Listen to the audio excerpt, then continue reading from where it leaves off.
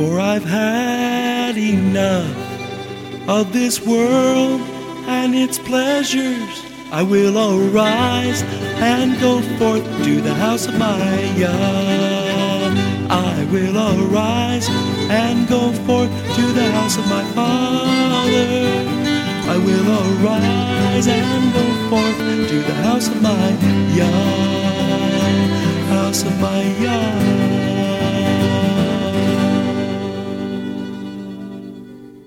Shalom, and welcome to today's teaching on the Hebraic roots of Christianity, where we study first-century Christianity and the faith that Jesus, whose Hebrew name is Yeshua, which means salvation, taught his disciples. And now, Hebraic roots teacher Eddie Chumney of Hebraic Heritage Ministries International.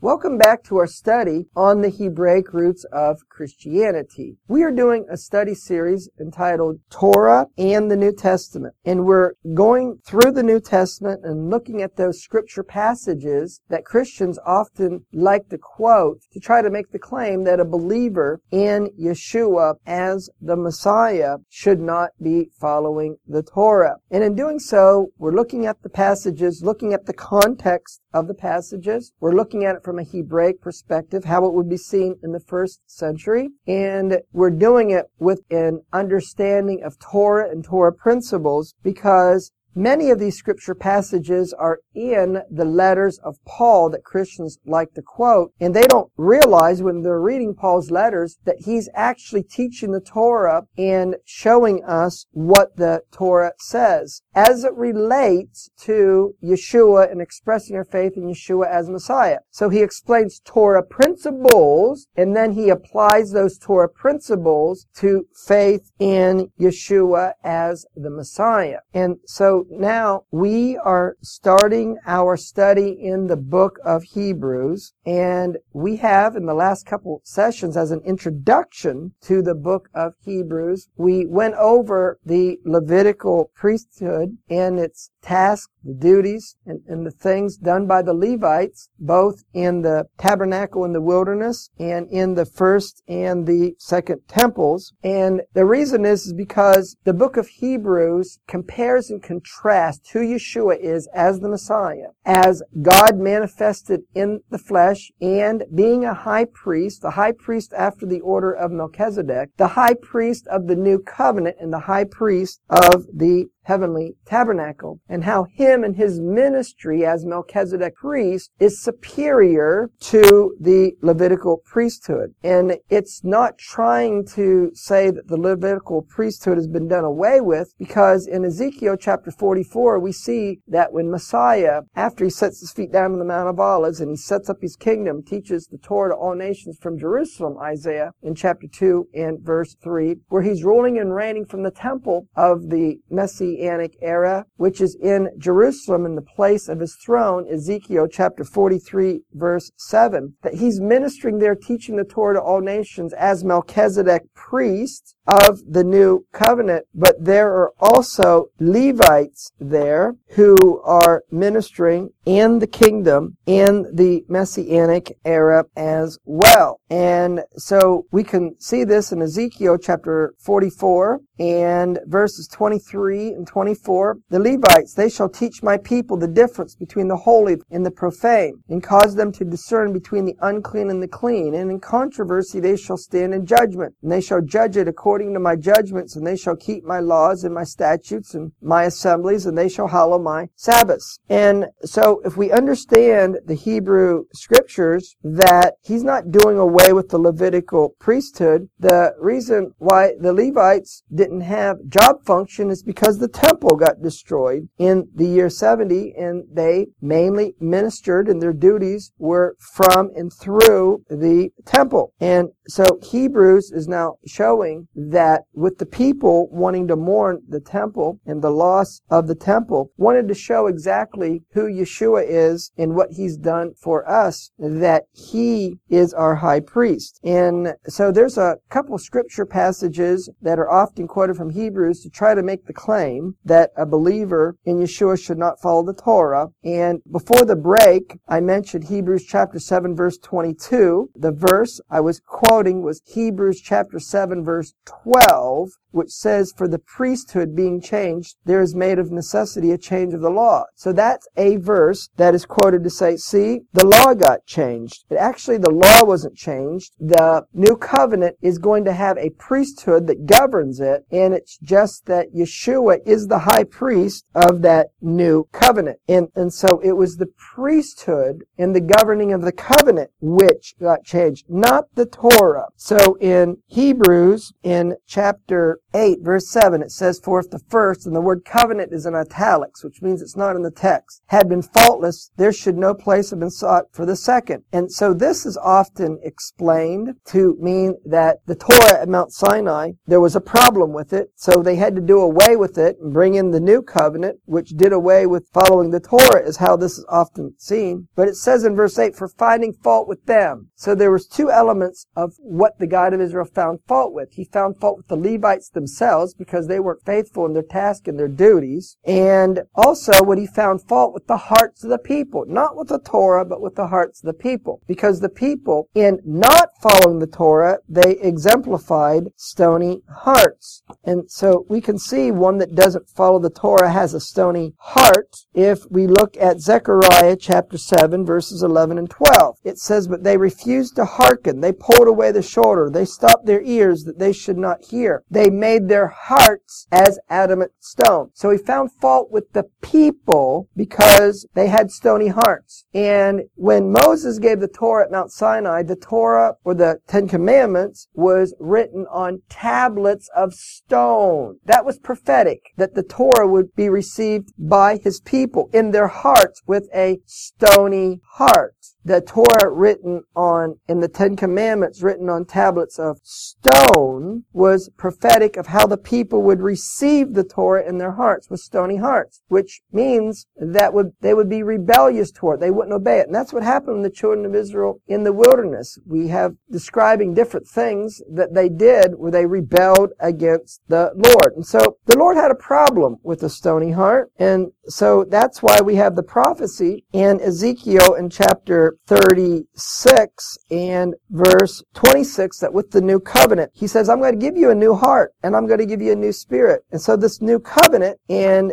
Jeremiah chapter 31 verse 31, the new covenant is made with the house of Israel and the house of Judah, which is quoted in Hebrews chapter 8 verse 8. And then Jeremiah chapter 31 verse 33, it says, but this will be the covenant I'll make with the house of Israel after those days, says the Lord, I will put my Torah in their inward parts and write it on their hearts. I will be their God, they will be my people. The new covenant is the Torah written upon our hearts. And in Psalm chapter 40 verse 8 it says that I delight to do your will, O my God, your Torah is written upon my heart. So he always wanted his people to follow the Torah, but not with a stony heart. He wanted them to do it by his Spirit. And so the new covenant, he gives us his Spirit to help us to do that. So he found fault with them. He found fault with the hearts of the people, but also at the same time, he found fault with the Levitical priests. So in finding fault with them, the hearts of the people and the Levitical priests, he says now he makes a new covenant with the house of Israel and the house of Judah. And then in Hebrews chapter 8 verse 13 it says, in that he says a new covenant. The word covenant is in italics, which means it's not in the text. In the new, he's made the first old. Now that which decays and waxes old is ready to vanish away. So this is interpreted to mean that the Torah is being done away with. No, what's being done away with is the stony hearts of the people who wouldn't follow the Torah. Because what is old and ready to vanish away is supposed to be our old nature. And Paul said in Romans in chapter 6 and verse 6, knowing that our old man is crucified him with Messiah, that the body of sin might be destroyed, that we would not serve sin. And so that which is to vanish away is following after the flesh and our sin nature and the stony heart, because we've been given a new heart and we're supposed to yield and submit our new heart to the Holy Spirit. And so as we yield to the Holy Spirit and we walk in the Spirit, we will not fulfill the lust of the flesh, as Paul also said in Romans. So therefore that old man, that old nature that sins, that rebels against the Torah, that is old and that is fading and waxing away, as well well as the Levitical priests who served in disobedience to the Lord. And it says in the book of Malachi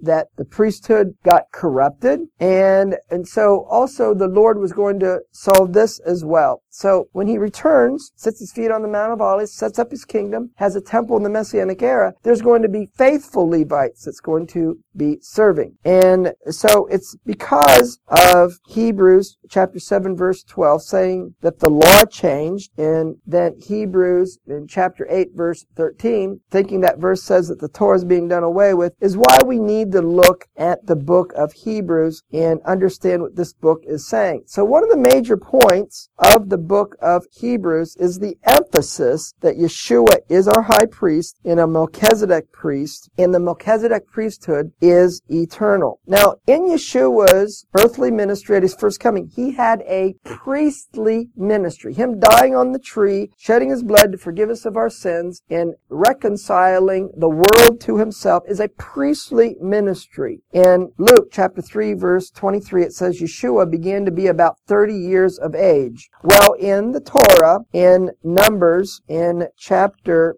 4, we can see that in order to serve in the tabernacle, it was to be with those beginning at 30 years of age. Verse 39, from 30 years and upward. And then this continues on to be repeated in verse 43, from 30 years and upward. So Yeshua has a priestly ministry. And through his priestly ministry, he's able to bring the believer in him to spiritual maturity, which is what God always wanted. And a term for a believer that comes to spiritual maturity and obeys his Father, follows his Torah by the Spirit, is a son of God. And through Yeshua, we are able to be sons of God, faithful, obedient to our Father. So now the emphasis that Yeshua is our high priest. Hebrews in chapter 3 verse 1, it says, "Wherefore, holy brethren, partakers of the heavenly calling, consider the apostle and high priest of our profession, Messiah Yeshua." Hebrews chapter 4 verse 14 and 15. "Seeing then that we have a great high priest that is passed into the heavens, Yeshua, the Son of God, let us hold fast to our confession." And then it says in Hebrews in chapter 4 and verse 15, it says, "For we have not a high priest which cannot be touched with the feelings of our infirmities, but was in all points tempted like as we are, yet without sin." So Hebrews 3:1, Hebrews 4:14 and 15 emphasizes that Yeshua is our high priest. Not just any priest, but he's a priest after the order of Melchizedek. Hebrews in chapter 7 and verse 17 says, "For he testifies, you are a priest forever after the order of Melchizedek," which is prophesied in the Psalms. In Psalm 110 and verse 4, it says, "The Lord has sworn and will not repent, that you are a priest forever after the order of Melchizedek." So the emphasis in the book of Hebrews regarding Yeshua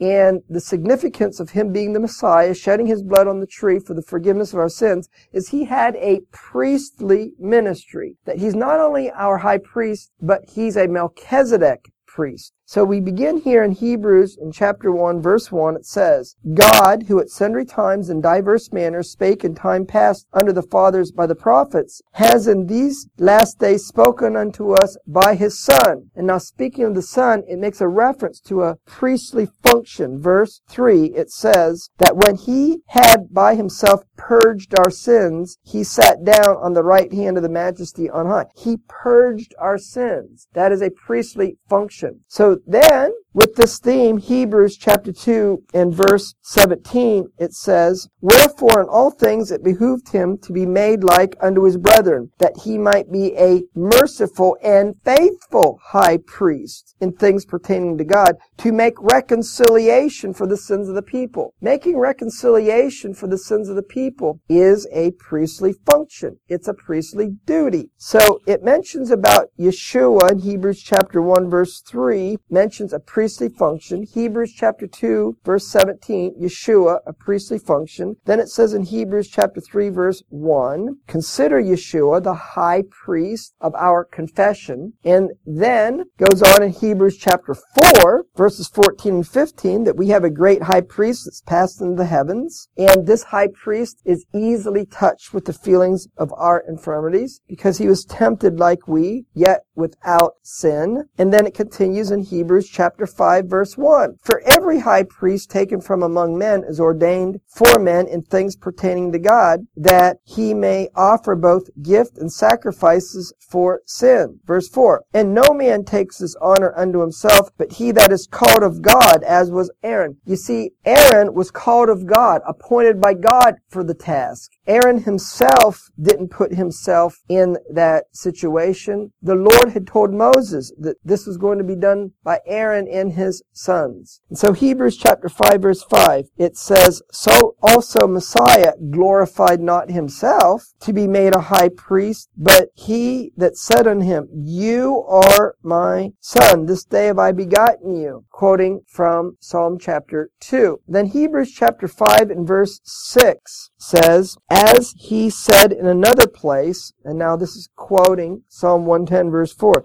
you are a priest forever after the order of Melchizedek. Repeating Hebrews chapter 5 verse 10, called of God a high priest after the order of Melchizedek. Hebrews chapter 6 verse 20 continues to emphasize the point, whither the forerunner is for us entered, even Yeshua, made a high priest forever after the order of Melchizedek. Now, Hebrews chapter 7, verse 1. For this Melchizedek, king of Salem, priest of the Most High God, who met Abraham, returned from the slaughter of the kings and blessed him. This is referring back to the Torah, to Genesis. In Genesis chapter 14, where Abraham, it goes on to say in verse 18, the verse says, Melchizedek, king of Salem, which is a name for Jerusalem, brought forth bread and wine, and he was priest of the Most High God. He blessed him and said, blessed be Abram of the Most High God, possessor of heaven and earth, and blessed be the Most High God, who has delivered your enemies into your hand, and he gave him tithes of all. And you see, tithes were to be given to the priests. So Abraham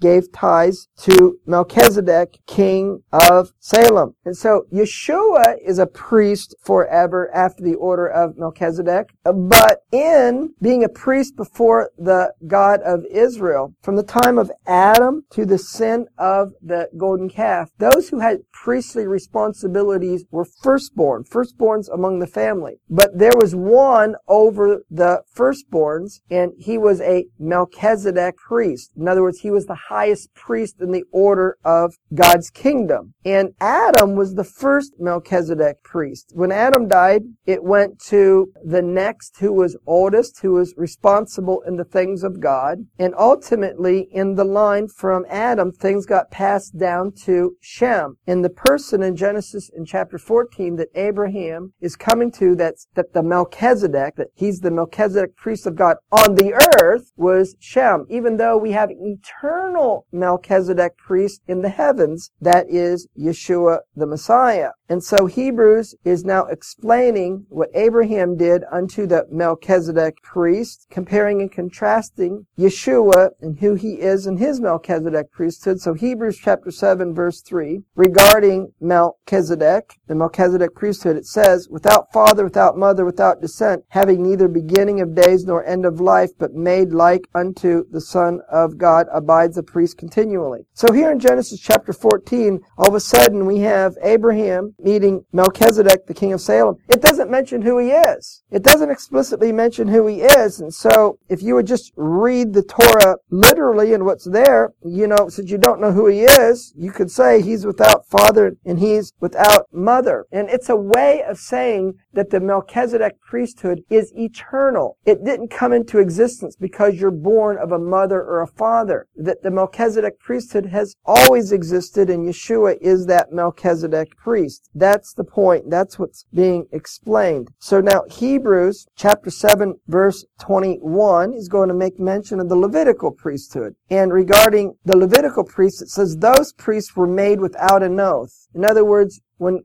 God summoned and called Aaron and his sons, the Kohanim, and thus the Levites, He didn't place them in that function and duty by oath through covenant. He did it by calling them for that mission or that duty, but not through oath. And so that's the point that's being made here in Hebrews chapter 7, verse 21. But Yeshua, he's Melchizedek priest by oath that was sworn to him, where it says the Lord swore by oath and he will not change his mind, now quoting from Psalm 110 verse 4, that you are a priest forever after the order of Melchizedek. So now it goes on in Hebrews chapter 8 and verse 1. It says, now the summary of the things that we have told you is this. We have a high priest who is set at the right hand of the throne of the majesty in the heavens, Yeshua HaMashiach. But this high priest, Yeshua, is not an earthly priest, Hebrews chapter 8 verse 2, but he's a minister of the sanctuary, the true tabernacle, the heavenly tabernacle, which the Lord pitched. And that heavenly tabernacle was not built by man's hands. And then he goes on in Hebrews chapter 9 verse 11. But Messiah, being a high priest of good things to come, by a greater and more perfect tabernacle not made with hands. See, the significance of Yeshua, he's the high priest, the Melchizedek priest of the heavenly tabernacle. And so now Hebrews chapter 10 and verse 11, it says, and every priest stands daily ministering and offering oftentimes the same sacrifices, which can never truly take away the sins of the people. That's the Levitical priest, compared to Yeshua. Verse 12, but this man, after he had offered one sacrifice, once he died on the tree for sins forever, he sat down at the right hand of God. Verse 21, and having a high priest over the house of God. And now, Hebrews chapter 13. And verse 11 and verse 12. For the bodies of those beasts whose blood is brought into the sanctuary, that was the tabernacle in the wilderness, by the high priest for sin, that they were burned outside of the camp. Regarding Yeshua, wherefore Yeshua also, that he might sanctify the people with his own blood, fulfilling the Torah, that he suffered, or he died outside the gate, or outside the city walls of Jerusalem. And so, therefore, one of the major points of the book of Hebrews, and it's made in every chapter as we've gone through, the point is Yeshua is our high priest, and Yeshua is a priest after the order of Melchizedek, and he is a priest of the true heavenly tabernacle. And we're told in Revelation 21 verse 3 that heaven is a tabernacle, and how his Melchizedek priesthood of the new covenant is a superior priesthood to the Levitical priesthood, because we're going to see that Yeshua's Melchizedek priesthood is able then to bring the believer to spiritual maturity, which did not happen once they were given the Torah in the wilderness, because they had stony hearts. The only way they can be brought through spiritual maturity is through Yeshua, through his shed blood, when they follow his Torah, love him, keeping his commandments, and whenever they follow his Torah by his Spirit and exemplify the fruit of the Spirit, then they can truly be what the Father wanted, and that is to have sons of God. Shalom in Yeshua the Messiah. Amen. Thank you, Eddie. This is Stephen Morgan, and all of us here at Hebraic Heritage Ministries pray that you have enjoyed today's teaching. If you've been blessed, will you help us to share this message with others? Hebraic Heritage Ministries is supported by your generous financial gifts. In order to help you in your studies and to help us share this message with others, we are offering today the DVD Yeshua the Lawgiver for free for a love gift of any amount to the ministry. Hebraic Heritage Ministries also offers a monthly discipleship program. If you are interested in starting a fellowship group in your area, let us know. We would like to help you. Please contact us for more details. Our website is Hebroots.org. That's HEBROOTS.org. We would like to hear from you. Please send us an email. Finally, in order to take advantage of today's free offer, please mention this product offer, and please mail your love gift to Hebraic Heritage Ministries, P.O. Box 81, Strasburg, that's Strasburg, Ohio 44680. Until next time, may Yeshua richly bless you. The Lord bless you and keep you. The Lord make his face to shine upon you and be gracious unto you. The Lord lift up his countenance upon you and grant you his peace. B'Shem Yeshua HaMashiach, Sar Shalom, in the name of Yeshua the Messiah, Prince of Peace. Amen.